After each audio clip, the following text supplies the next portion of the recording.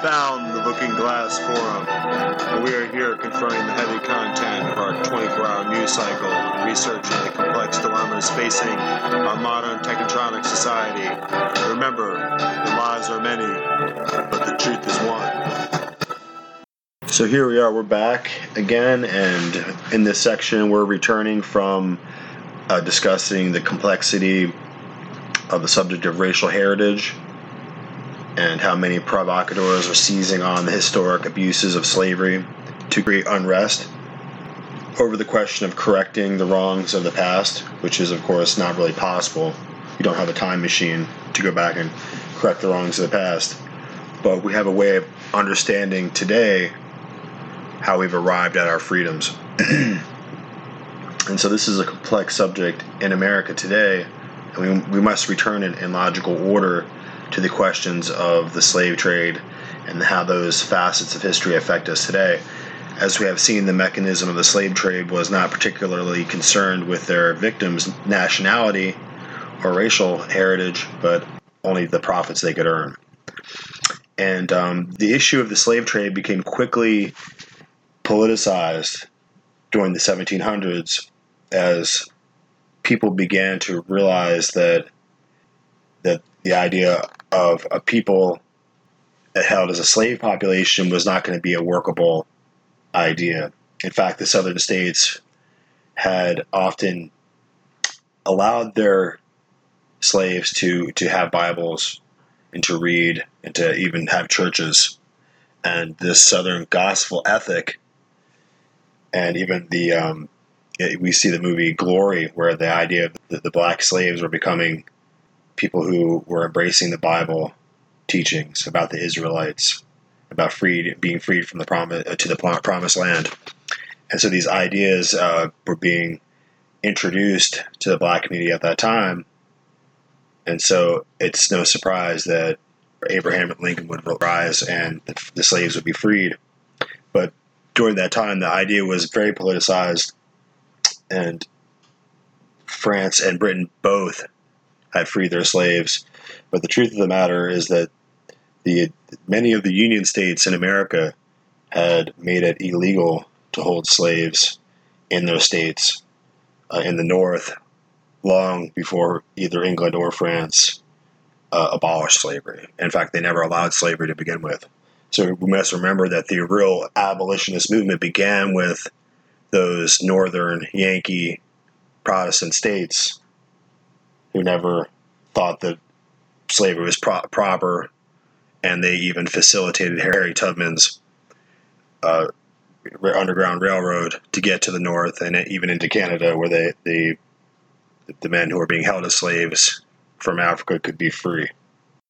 So we're saying all that to say that it was really a really highly political issue. It was a highly debated issue. And it was clear that the issue was going to tear the Union apart. The loosely held colonies that had declared their independence from the European masters and broken the ties of submission required by their kings, they had decided to be their own nations. And it was expected that this experiment would collapse and fail, and that indeed that there would be a slave revolt similar to what happened in Haiti. So as we can see, that there was a couple of factors that would come into play that would make the issue work out differently than, I guess, many in Europe planned. And we can see that the banking interest, the high banking interest, the large monopoly banks had already funded both sides of the war. So they were going to fund, you would have the same banking institutions funding the Confederacy and funding Abraham Lincoln and the Union. And there was a mad rush to get the cannons and get all the equipment and the muskets and the necessary implements of war, so that the Union colonists, the Protestant men of America, would go to war and kill each other and tear each other up. And of course, that was the plan of the banking system.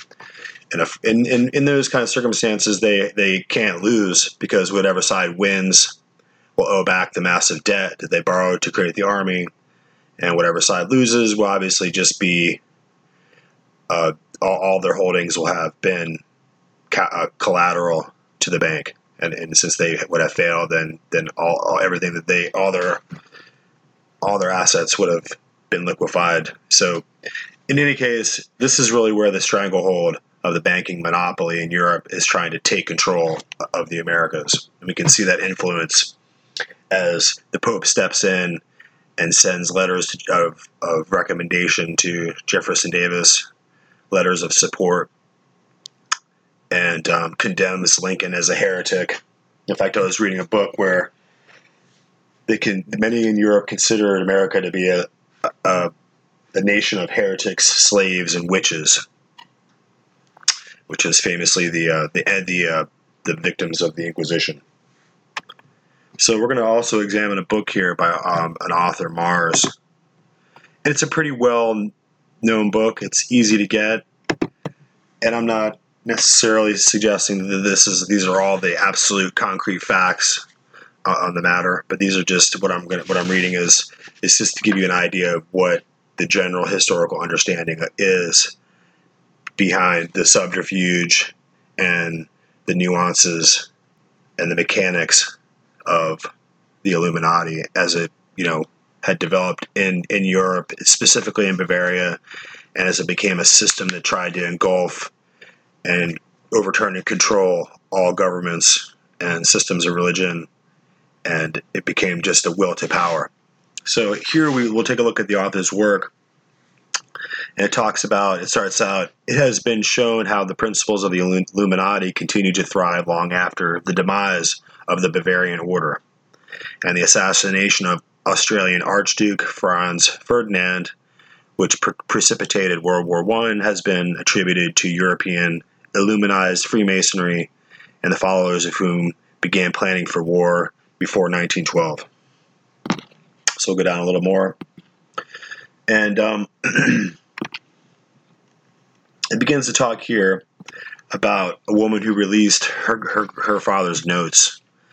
And it's a little known, it was regarding a little known Raccan society in New Orleans, which had been connected to the Illuminati. And based on the notes of her father, she learned that they were Illuminati agents and that they had information behind the poisoning of several U.S. presidents, including Henry Harrison and Zachary Taylor. And it goes on to say they also poisoned President James Buchanan in 1857, but he survived. And she said that it goes on to say that she said that there were three presidents. They were the three presidents obstructing the Illuminati and many of the House of Rothschild banking interests in Europe during the Civil War.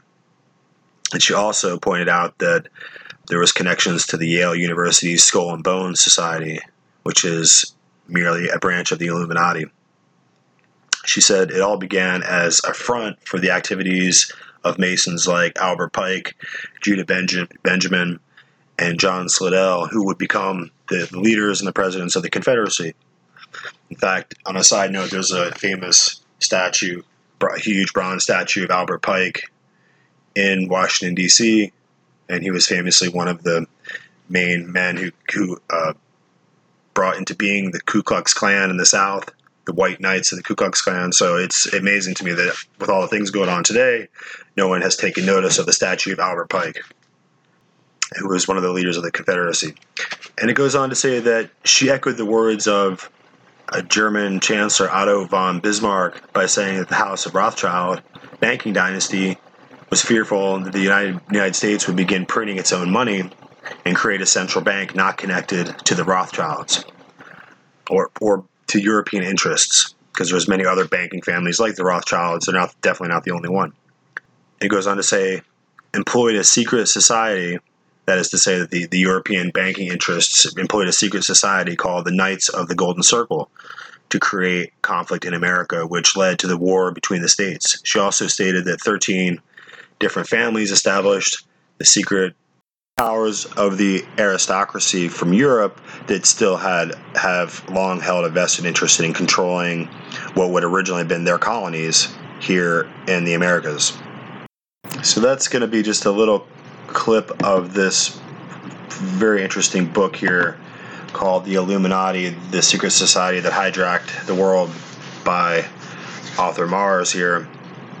And it's just a really interesting, it's page 318, by the way, and it's just an interesting look at how people are coming together to collectively view, in a historical sense, the way that the power interests in Europe have long sought to control through political means, through globalization, and through secret societies and other different mechanisms of power that they have at their disposal, including, again, we have in just this one article, the Knights of the Golden Circle, and also the Knights of the Ku Klux Klan. And it's a return, like we said before, again, to this feudal idea of lords and kings and knights and those who are there to scatter the rabble and to trample down the peasants who might try to revolt, and having God's divine authority and the divine right of kings to rule over all others.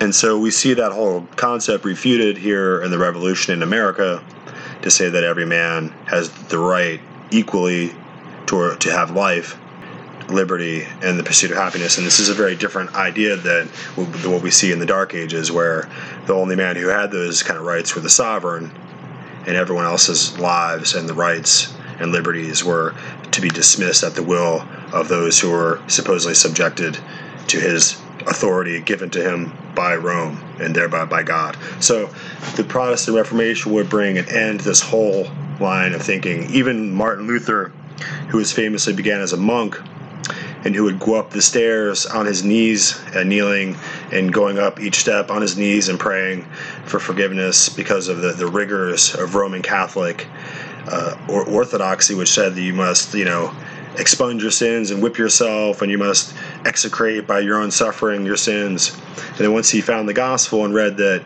Christ's forgiveness was by faith to all who would accept it freely, it changed the whole notion of Christianity. And later in life, he even got married and had children. So you can see how completely his life was changed by hearing of the truth. And of course, the whole system of ultramontane papal knighthoods was erected in some sense to, at the behest of the Jesuit order, was created in order to keep that orthodoxy in place, keep the peasantry in check, keep the authority of the kings and the feudal system in place, and basically keeping the Pope's authority in check and alive and well. And so as they attempted to do this, they were standing against the tide of history. And as people began to print out the Bible with their printing press, men began to learn and to see that for centuries they had been held in darkness. And so the revolt for human liberty, ultimately the American Revolution, was a universal movement that crystallized man's right to his life, to his weaponry, to his King James Bible, and to all those freedoms were developed as a reaction to the principles of the Dark Ages and the Inquisition that tried to crush the souls of men under a religious boot. And as I'm moving forward here, I just noticed a note here in the back of St. Ignatius Loyola and the Early Jesuits by Stuart Rose.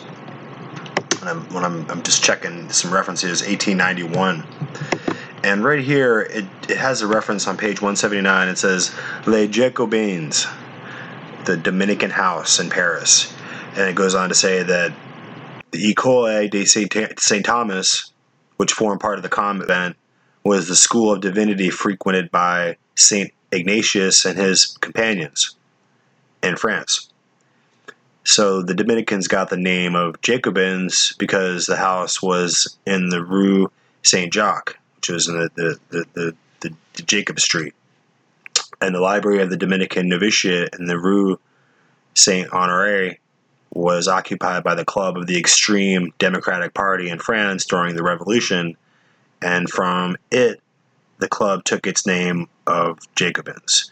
So This is a direct connection where you can see right there in the French history that the extreme revolutionaries that were being fomented in France for revolt had got their name, the Jacobins, as a direct connection to the Dominican house where Ignatius Loyola and his original Jesuit companions would visit centuries before. So it's an obvious direct connection to the influence that the Jesuits would have in France in stirring up the revolutions, and also in giving false counsel, if you will, to the kings and to the lords to misdirect their efforts in order to accomplish the mission of overturning the monarchy. So here, in reference to that, we have a simple reference we can find on the internet. This philosopher Richard Rorty said of Hegel, "If philosophers are doomed to find Hegel patiently waiting at the end of whatever road we travel." And Derrida said, "Hegelianism only extends its historical domination, finally unfolding its immense enveloping resources without obstacle. And that Hegel is a notoriously opaque philosopher and is frequently misinterpreted even by experts. Part of the reason," he wrote, "is that he has such an impenetrable style was that he was seeking to conceal his membership within the Illuminati, and in fact that his philosophy is inspired by the religion of the Illuminati, and much of the detail of the Illuminati's religion can be found in his works." And he goes on to say, however, many ordinary people, because his philosophical writing style was so dense and so symbolic that most people cannot really fathom it or really penetrate its meaning. And so without looking for too long, I can find pretty quickly a write-up here by Charlene R. Forsyth about George Wilhelm Friedrich Hegel, Hegelianism, and what's famously known as the Hegelian Dialectic principle. So Hegel was going to be a pretty famous philosopher, the intellectual class in Germany, and he was famously, after Adam Weishaupt, who's going to be the second to take over the Illuminati secret society, which would be known later on. So the write-up goes, who was Jorge Wilhelm Friedrich Hegel? It says Hegel, 1770 to 1831, was the founder of the Hegelian principle, or the Hegelian Dialectic. In his book, The Rise and Fall of the Third Reich, author-historian William Shearer quotes on page 144 that Hegel as saying the state has the supreme right against the individual, whose supreme duty is to be the member subordinate to the state. For the right of the world spirit is above all special privileges. So in 1847, Karl Marx and Friedrich Engels at the London Communist League used Hegel's theory of the dialectic thinking to back their economic theory of communism. And today, in the 21st century, the Hegelian Marxist thinking affects the entire social and political structure of the world. The Hegelian dialectic principle is a framework for guiding every individual's thoughts and actions into conflicts that will lead to a predetermined solution. So it is extremely important to understand how the Hegelian dialectic principle shapes the individual perception in order to implement the ultimate synthesis. So it goes on to say that secret societies use the Hegelian principle as one of the elements towards world control. The Hegelian principle would use the idea of creating two conflicts, and that this is called thesis versus antithesis, and resulting clashes would bring a synthesis, or a desired end result. So as we look at the article, we can clearly see how the author retraces the steps of history carefully, accounting for the paradigm between the struggle for Protestant liberty against the ubiquitous religious imperialism of Rome.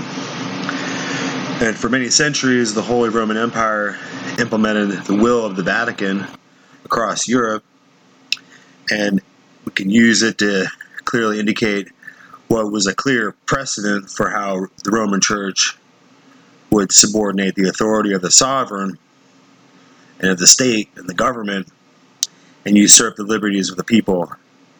If that weren't really suspect enough and problematic enough, they would ultimately reduce the civil society to rubble with their religious tyranny as just a matter of history.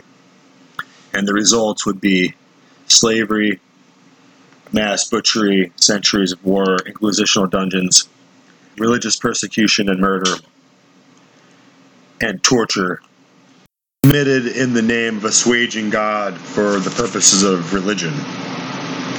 So, if you were pronounced a heretic, and a heretic could be anyone that they pronounced a witch, or Muslims, Jews, perhaps gypsies, anyone, the general persecution of the Inquisition and toward the latent superstitions, prejudices of the Middle Age world. In the medieval mindset, in the universe of the Dark Ages, there was no comprehension of the notion of the rights of a man, the right to life, to his life, or to his own liberty, or to his own pursuits. Man was wholly owned, ultimately, by the state itself. And ultimately, whether you were peasants on the land, or you were the landlord who was there to make sure the peasants worked and grinded the grain and did the blacksmithing and did the laundry and the cooking, and you ultimately had everyone serving you, and you were the landlord. Ultimately, you really served the king, and the king had all of his landlords and all of his noblemen and knights working for him, but ultimately the king would bend the knee and serve the Pope. And so you would have this power structure in place. So I want us to take a closer look at that. And it was in this kind of crucible of terror that was wrought by the secret council of the church and the state together. The bloody union of the throne and the altar emerges as the edifice of the tyranny that we're ultimately trying to escape and destroy with our revolt here in America. And as we're looking back, I want us to return to this mode of reference so that we might, even though we're coming from many different points of view here in our modern era, we must be able to frame the place and the time of this point in history. The author here of this article is accurately portraying the struggle within the Western civilization for the last 1,000 years, and the clandestine war between Protestant Reformation and the Counter-Reformation has characterized the entire scope of history for the last 9 centuries, yet today the average person on the street couldn't intelligently discuss it at all. And though this universal conflict has overshadowed every aspect of European and world history for, like I said, for countless centuries, it's not something that's well understood at all. And wherever we are in our lives today, the debate over religious authority and freedom of conscience has produced 1,000 wars. And the primal struggle for independence declares that a man is free to follow the dictate of his conscience. He has the right to life. And by these two simple common sense tenets, the whole complex of religious, economic, intellectual slavery collapses to the ground like broken shackles. And those on the other side, submitted to the papal throne, have sworn bloody oaths of allegiance to the Pope as the divine appointed voice of God. And in the zeal of religious fanaticism, they burned men alive at the stake by the million and declared their atrocities in doing this to be good religion. And so we must recognize the extreme disposition of these dynamics within our history. And though we might think little of church today, little more than a century ago, it was a very dead serious matter. And as we return to the article, we see therein expressed both sides of the struggle of statism by Hegel. And that is that the state is absolute, and any who will not submit should be destroyed. And it's clear that the imperialism which trod down the peasants and the common man under the authoritarian state ruled by Rome is well defined by the Hegelian principles well after the age of the Enlightenment. So in the Dark Ages, we see that the papacy is absolute, and any who won't submit to her absolute religious authority should be destroyed. And then, of course, after the Enlightenment era, we have the highly intellectualized philosophical doctrine of Hegel that says that the state is absolute and that the individual is subordinate, and any who won't submit should be destroyed. Back to the article now and just take a look at some of the quotations they have. And as it begins here, and the article again is called Understanding the Craftiness of the Hegelian Principle. And it goes on to say, this is the principle that is being used worldwide to successfully set up and take down rulers. And it is clear that Papal Rome's ultimate goal is to synthesize a one-world government free of all dissenters. And Papal Rome believes it has the divine right to use this principle to attain its goals, of course, and has believed that for many, many centuries. Thomas Aquinas, great philosopher of the Roman Catholic Church, said, "The Pope, by divine right, hath spiritual and temporal power as supreme king of the world." And the Pope of Rome, as head of the papal government, claims absolute sovereignty and supremacy over all the governments of the earth. And this is quoted in Luther S. Kaufman, Romanism as a World Power, page 30 and 31. And the article continues with yet another quote. Cardinal Henry Manning, 1892, Archbishop of Westminster, said, "The right of deposing kings is inherent in the supreme sovereignty which the popes, as vice-regents of Christ, exercise over all the Christian nations." And that's in Hector McPherson's work, The Jesuits in History, page 115. Another quote, "It's the Jesuit order's objective, and still is, to destroy the effects of the Reformation and to reestablish the Holy Roman Empire of the German nation. A greater Germany, in other words, must be made again in the center of the revived Holy Roman Empire." And this was written by Leo Lehman in Behind the Dictators, page 26. Many orders of the secret societies have successfully used the Hegelian principle to begin the breakdown of Protestantism. The ultimate goal is about a new world order that will rule over all the nations and unify all religious sects. In the latter day of the Dark Ages, the Jesuit order had a series of secret societies that served the power to control all the monarchs of Europe, which was the desire of the popes, of course, and all the individual states, and keep the religious expansion of Protestantism under control. Many times the Jesuit order would not be tolerated even in the Roman Catholic countries and were banned by many kings from their countries. Finally, the Jesuits were suppressed during the period between 1773 and 1814. However, their underground plan directed ultimately the Illuminati, the Freemasons, to set up a godless kingdom in atheistic France. Events that occurred during that time period were the Illuminati being raised up in 1776, the French Revolution in 1789, between 1789 and 1798, which was planned in an effort to destroy societal freedoms and social constructs. And then 1798 was the dethronement of the papacy, and it was an act to remove it from the center stage of history.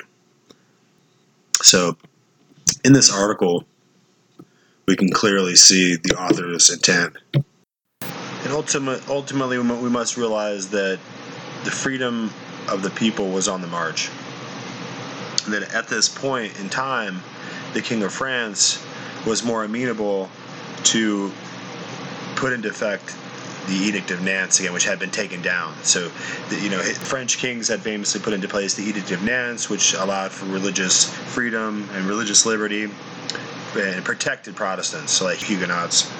And so ultimately out of France would rise John Calvin, and he was ultimately one of the ones who would bring forth the actual written textual word of God to the people so that they could read it and preach out of it, and ultimately would destabilize the power and the authority of Rome, which is a foreign city and a foreign nation, and really brought into question its credibility as having any religious authority or legitimacy to the people of France.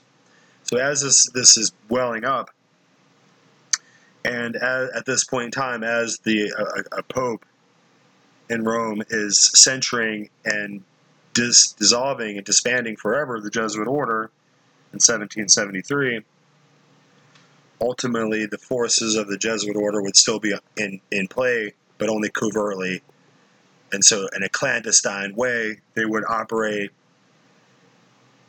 with asymmetric warfare, which is ultimately what you're going to see here. So they would operate with the Jacobins, and they would destabilize the entire country. And so they would do this in several different ways, and using a lot of the nobility and the knighthoods, because remember, the Jesuit order control and were involved in keeping in line the nobility who were in line to behind the throne, and what their orders were, and who was second or third in line, what counts and dukes and duchesses controlled what areas and what authorities and what titles and all the different kingdoms. The Jesuits were masters of making sure that all the nobility were lined up, and that all the the authority and the expenses of the knighthood orders were taken care of. And these are papal knights, so we're talking about the Knights of Malta, ultimately orders that were similar to the Templar Knights, but in a more modern sense. And so since the Jesuits controlled all the aristocracy and the nobility of France, they would also stir up the people on the streets. So while they're working hard, telling Louis that that the King of France, that the people on the street are a rabble and they should be disbanded with muskets and swords and hung, they're also on the streets telling the people in the streets that King Louis is a wicked tyrant king and ought to be, overthrown and killed, and that he's starving them. And so as Louis is desperately trying to get resources to the people, the resources are being sabotaged. They're not reaching where they're going. So all this is happening to bring about this ultimate guided revolution. So the Jacobins are kind of diabolic, and they're made to ultimately be a mysterious, unaccountable group that stands out as a question mark in history. They had that Masonic ties to Freemasonry, and ultimately they have an undercurrent of anti-Semitism, because they're kind of blaming Jacob being a fundamentally Jewish name and title and being the Jacobins seem to be an undermining force of revolutionaries who are there just to destroy the place and ultimately disband and just be having been just an operation under another name. So we have to kind of explore the ties of the Jacobins to understand what was happening in France. And we have to remember, too, that the guillotine at the time was invented by a man who was, I believe he was a doctor, I have to look it up, but Mr. Guillotine, as it were, a Frenchman, who invented the guillotine for a system of dispatching people in a most humane way, not another brutal dungeon, burning at the stake experience, but just being quickly and mechanically disposed of by the state, and with a new machine, which is quite an Enlightenment era innovation, where we're going to have the state mechanically destroy the people democratically, and of course that are being chanted for by the mobs, and ultimately the French Revolution would go off the rails into the Great Terror, and it was a bloody reign of terror that lasted for months. It would spread to outside of Paris and consume hundreds of thousands of lives, as the people that were ultimately guillotining everyone would be grabbed by the mob, and they themselves would be guillotined. Ultimately, the king and the queen would be guillotined, and it just became an out of control frenzy of mania and breakdown of anarchy, and ultimately would give rise to a strong man, a military dictator, Napoleon Bonaparte. And as we're starting to take a closer look at the French Revolution in that era, we have a series of consequential revolutions taking place. And as history has come to discover after the fact, tremendous forces were arrayed against the Enlightenment and against the people as they are beginning of Europe as they're beginning to clamor for freedom after centuries of despotism at the hands of the status quo. They had been, for centuries, serving tyrants appointed to keep the boot of the state on the necks of the people. And it was not the mere threat of the death penalty that was really the main concern that we were looking at, even though it was terribly unjust and people could be butchered wholesale without any kind of recognition of human rights or a trial that we can understand today. But it was really the drudging ignorance and the wretched poverty of generational serfdom and abject servile enthrallment to the subjectivity of the lords and the nobles, whose arbitrary authority over their lives was, as peasantry, was without recourse. And this is precisely why a show like the Game of Thrones today is so fascinating, because it's a reflection of us and who we are. It's a premise, and the entire premise is drawn from the realities of long ago history of the medieval feudal ages. And in reality, the religion of Rome ruled the kings of Europe, and those they could not rule, they made war against, or used their papal curses of anathema in ceremoniously banning them to hell and consigning them as heretics for defying their whims as gods. Vicar, often when they could not burn their enemies, princes and others, they would burn them in effigy in the town square to make sure everyone got the idea, and holding that spectacle was truly a sacred religious event, and that the intended victim that was still living was indeed truly endangered by the curse of hell that was anathematized through the incantations cast by the priests.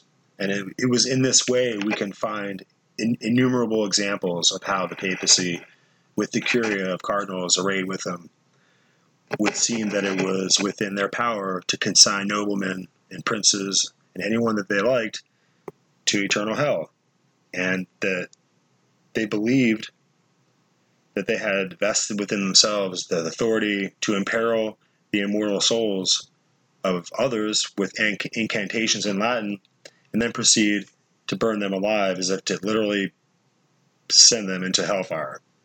And if that were not enough, once these aristocrats may have been sufficiently punished, the high priests of Rome even claimed the ability to merely undo the sacrosanct curse of eternal damnation, easily reversing it again by the simple sorcery of some mysterious Latin enchantment.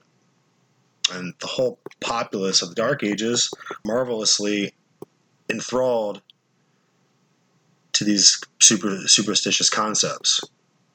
And the whole populace being illiterate and ignorant without the ability to read a single word in the Bible text, centuries would pass as the cult system of pagan Romanism masqueraded as if itself and its rituals and its costumes, high holy days, were actually the Church of Christianity, in which nothing could be further from the truth.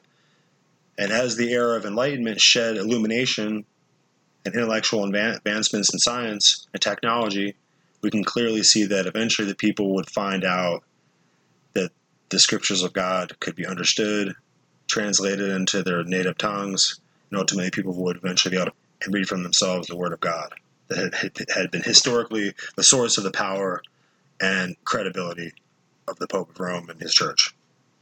And it is for this reason that I wish to make it known to you that the system of imperialism and absolutism of conquest and religious authoritarian domination that came from Rome for 1,000 years was a system of total empire, which once masked itself as a godly church, though they burnt heretics for their own benefit, for the benefit of the heretic. They burnt heretics so that their flesh would be mortified before the eyes of God, as if it would save them. Now, this whole system of power and collective wealth, aristocracy, is a systematic tyranny which has moved toward intellectual, philosophical rationalism. Now we would no longer hear about the necessity of the heretic to be destroyed for sacrilege and for religious heresy. But instead, the philosophers of Bavaria and Germany would require that the state be vested with the absolute power to destroy all dissenters as a matter of irrefutable logic. Just as we see that people today start to categorize humanity as a virus on the planet that should be somehow destroyed and cut back and cropped back. And it's with these intellectual instruments and these tools of propaganda throughout the United Nations and so on that they've begun to bring back this same methodology from the Dark Ages. And as we were saying, that the German philosophers would require the state to be vested with the absolute power to destroy all dissenters as a matter of sheer logic. And that all those malefactors who were the same malefactors as before, the same gypsies and Jews and Muslims and witches and Protestants, victimized by the Inquisition in the past centuries, were now the modern age rationalist malefactors of the state who needed to be eliminated. And we must understand Hegel. We must determine to comprehend the gravity of their ultramontane fanaticism. Hegel led the Illuminati in Bavaria, and out of those covert operations, the work to overthrow France and later Haiti in a slave revolt and the savage mob butchery of out-of-control anarchy were schemes effected into motion by the agents of the Illuminati. So as we take a little break, we'll come back and we'll talk more about how the nobility and the French aristocracy was controlled on one hand as the people, the mobs and the crowds in the streets who were becoming out of control in the streets of France during the French Revolution were on the other hand both controlled by agents of the Jacobins who were really operating for the Jesuit order, who has been banned and extinguished from existing. So we'll take a little break and we'll come back and talk about that.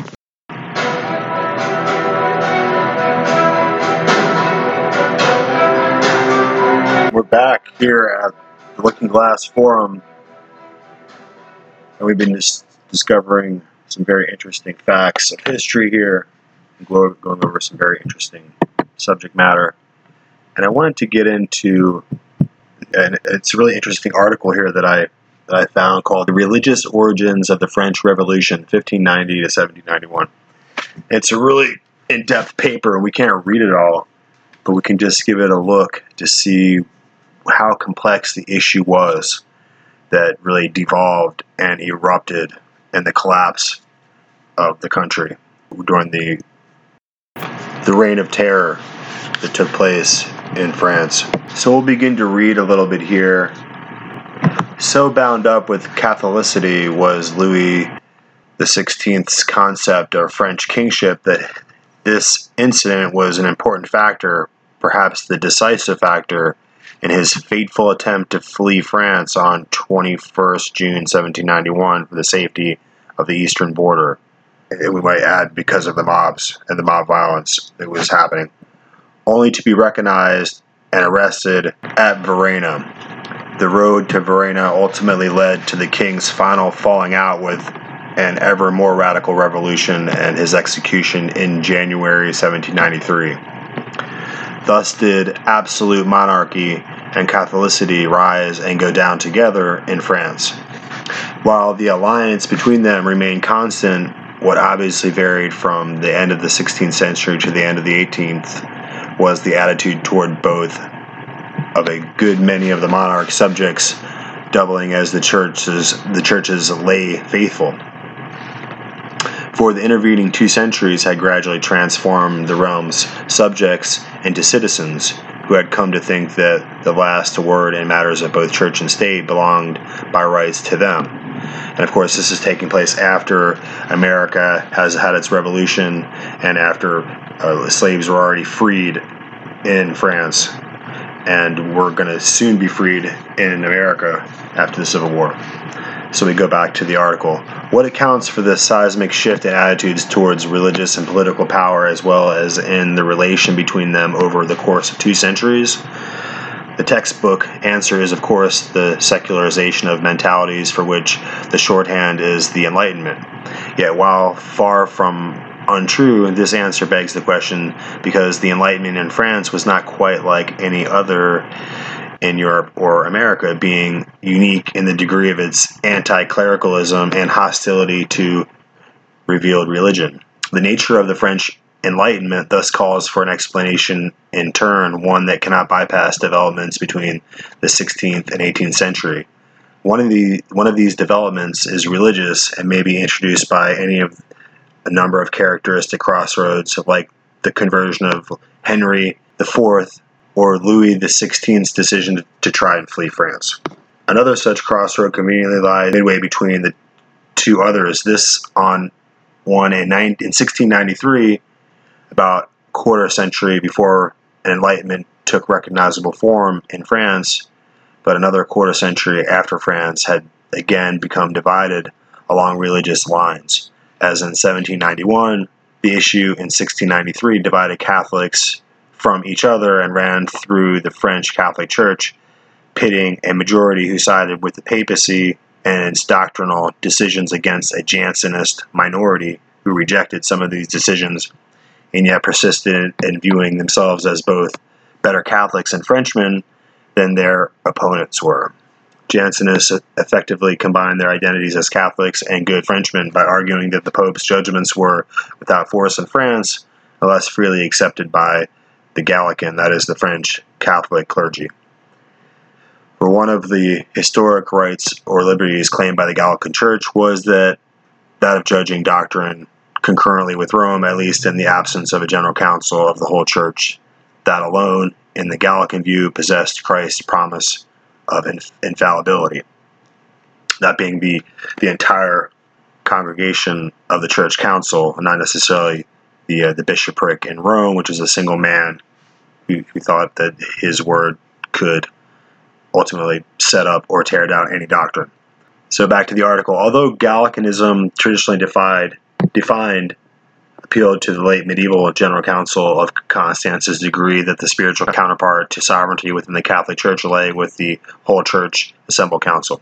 What happened in 1693 is that Louis XIV acceded to Pope Innocent XI's request that he disavow these Gallican liberties, even though he himself had strong-armed the Gallican clergy into proclaiming them in its General Assembly only a decade earlier in 1682.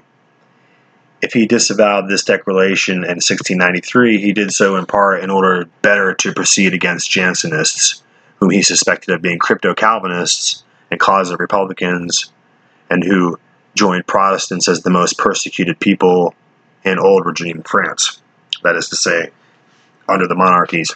So, as the article continues, although perhaps not irreversible at the time, Louis XIV's decision nonetheless became so toward the end of his reign in 1713 when he solicited and obtained a papal bull called Unigenitus and censored the tenets of Gallicanism along with the Jansenist doctrines that were condemned earlier. So this is a bull that was issued by the Pope that condemned and anathematized all the Gallican clergymen and basically made them a curse, so they could use this as a political weapon against them. So back to the article. Becoming a symbol both of absolute royal power and infallible papal authority, this bull set the pro-papal Bourbon monarchy on a collision course with a portion of its own clergy, its royal judges, and even the Parisian public opinion at large. At the same time, the Enlightenment of Voltaire and Montesquieu was taking shape in 18th century France. This public would grow ever more sympathetic to Jansenists and more hostile to their chief enemies, the Jesuits, who, since Henry IV, had become so influential in making of royal religious policy. Still pro-Jansenist, though on a trajectory ending in a rejection of revealed religion in general, this hostility would become poignantly apparent in the occasion of royal judges' trial and dissolution of the Jesuits and their society in defiance of the king's known will in the year 1762. From 1593 to 1791, 5 telltale chronological markers in a trajectory from an era of religious revolutions to a self-consciously irreligious revolution by way of religion itself. The pages that follow are devoted to explaining and connecting these points along a line making up some of the religious origins of the French Revolution. 1. Religion, religious origins, and royal religion. The argument that a revolution that eventually turned against Christianity itself had religious origins is nothing if not counterintuitive, calling for an initial word or two by way of apologetic explanation. One possible helpful consideration is that a revolution with paradoxically religious origins and secularizing consequences was far from new in 1789. After all, the Protestant dissenting tradition played a major role in the almost simultaneous American Revolution and its disestablishment of religion at the national level, while Puritanism similarly destroyed the Anglican establishment and dealt deadly blows to a quasi-sacral monarchy during the Great Rebellion in England a century and a half earlier. To be sure, the French Revolution is different in that its idea of revolution is itself more revolutionary, and it is eventually abandoned the goal of reforming Christianity in favor of trying to abolish it entirely. Yet that only gave both anti-clerical revolutionaries and Catholic counter-revolutionaries equal, if opposite, motives for obscuring any religious origins the revolution may have had, a bias inherited by both liberal and conservative historians of the revolution throughout the following century. Such origins are therefore best viewed from a distance, the best perspective being from well before the revolution, hence the chronological scope of this argument. In old regime Europe, the most pertinent such matrix was the confessional state. The confessional state is what took the place of the medieval ideal of seamless Catholic Christendom when both Protestant and Catholic reformations and more than a century of intermittent religious conflict, the Treaty of Westphalia in 1648 retroactively ratified the fact of religious diversity and religious peace of Augsburg, and the formula, which is sui regio, igiu religio, means whosoever reigns, his religion reigns. So whatever king you would have, that would be the religion of the land. With, however, the proviso that no future royal conversions could alter the confessional status of their dominions, thereafter each state and dynasty sought to give itself legitimacy by replacing the universal Catholic Church with an established confessional church that, even if Catholic, acted as a state or dynastic church as well. There's another part here about conversion of Henry of Navarre. Until and even after then, it was easy for Catholics to suspect the sincerity of Henry's conversion to Catholicism because he had converted twice before, most recently in the wake of his marriage to Marguerite de Valois and the infamous St. Bartholomew's Day massacre of Huguenots in August 1572. I think upwards of 100,000 Protestant Huguenots were slaughtered by Catherine Medici, the Queen, in a deceitful, backstabbing maneuver.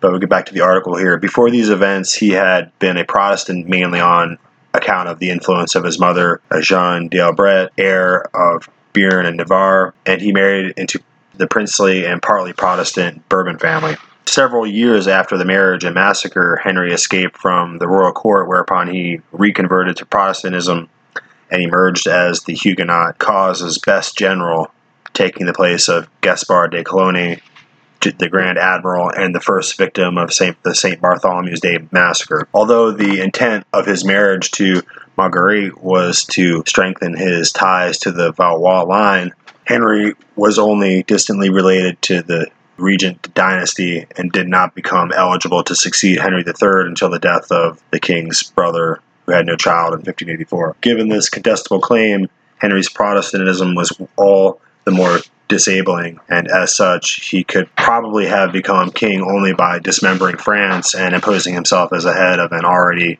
quasi-separate entity in the south where the Protestant presence was the strongest. After his abjuration and coronation, Henry tried further to demonstrate his legitimacy as well as his sincerity by taking a Jesuit as his court preacher and confessor. Symbol of the Catholic Counter-Reformation and papal prerogatives, both spiritual and temporal, the Jesuit was to become part of the Baroque decor of the French royal court with the suppression of the society in France a century and a half later. To ask whether Henry of Navarre could have become Henry IV of France as a Calvinist is to ask if as such we could have anointed a Catholic bishop, taken Catholic communion, sworn to expunge France of all heresies, and then to have the question, in other words, is not whether Calvinism was compatible with monarchy in some form. It was, but whether it was compatible with the form that the French monarchy had assumed by the 16th century, and the answer to that is no. The monarchy would have had to undergo a drastic reformation of its own to become compatible with a Christianity such as a church as reformed as the form that Protestantism took in France.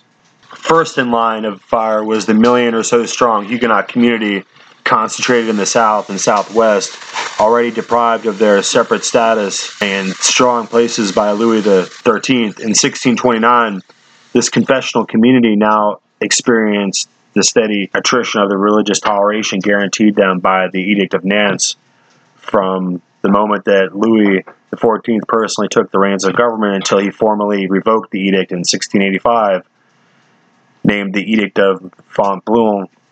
The Edict of Revocation sent perhaps half of this now Pacific population into flight to England, the Netherlands, and Protestant German states, parts of the Swiss Republic, and transformed those who stayed in France into non-person whose births and marriages remained illegal unless they were solemnized as Catholic sacraments.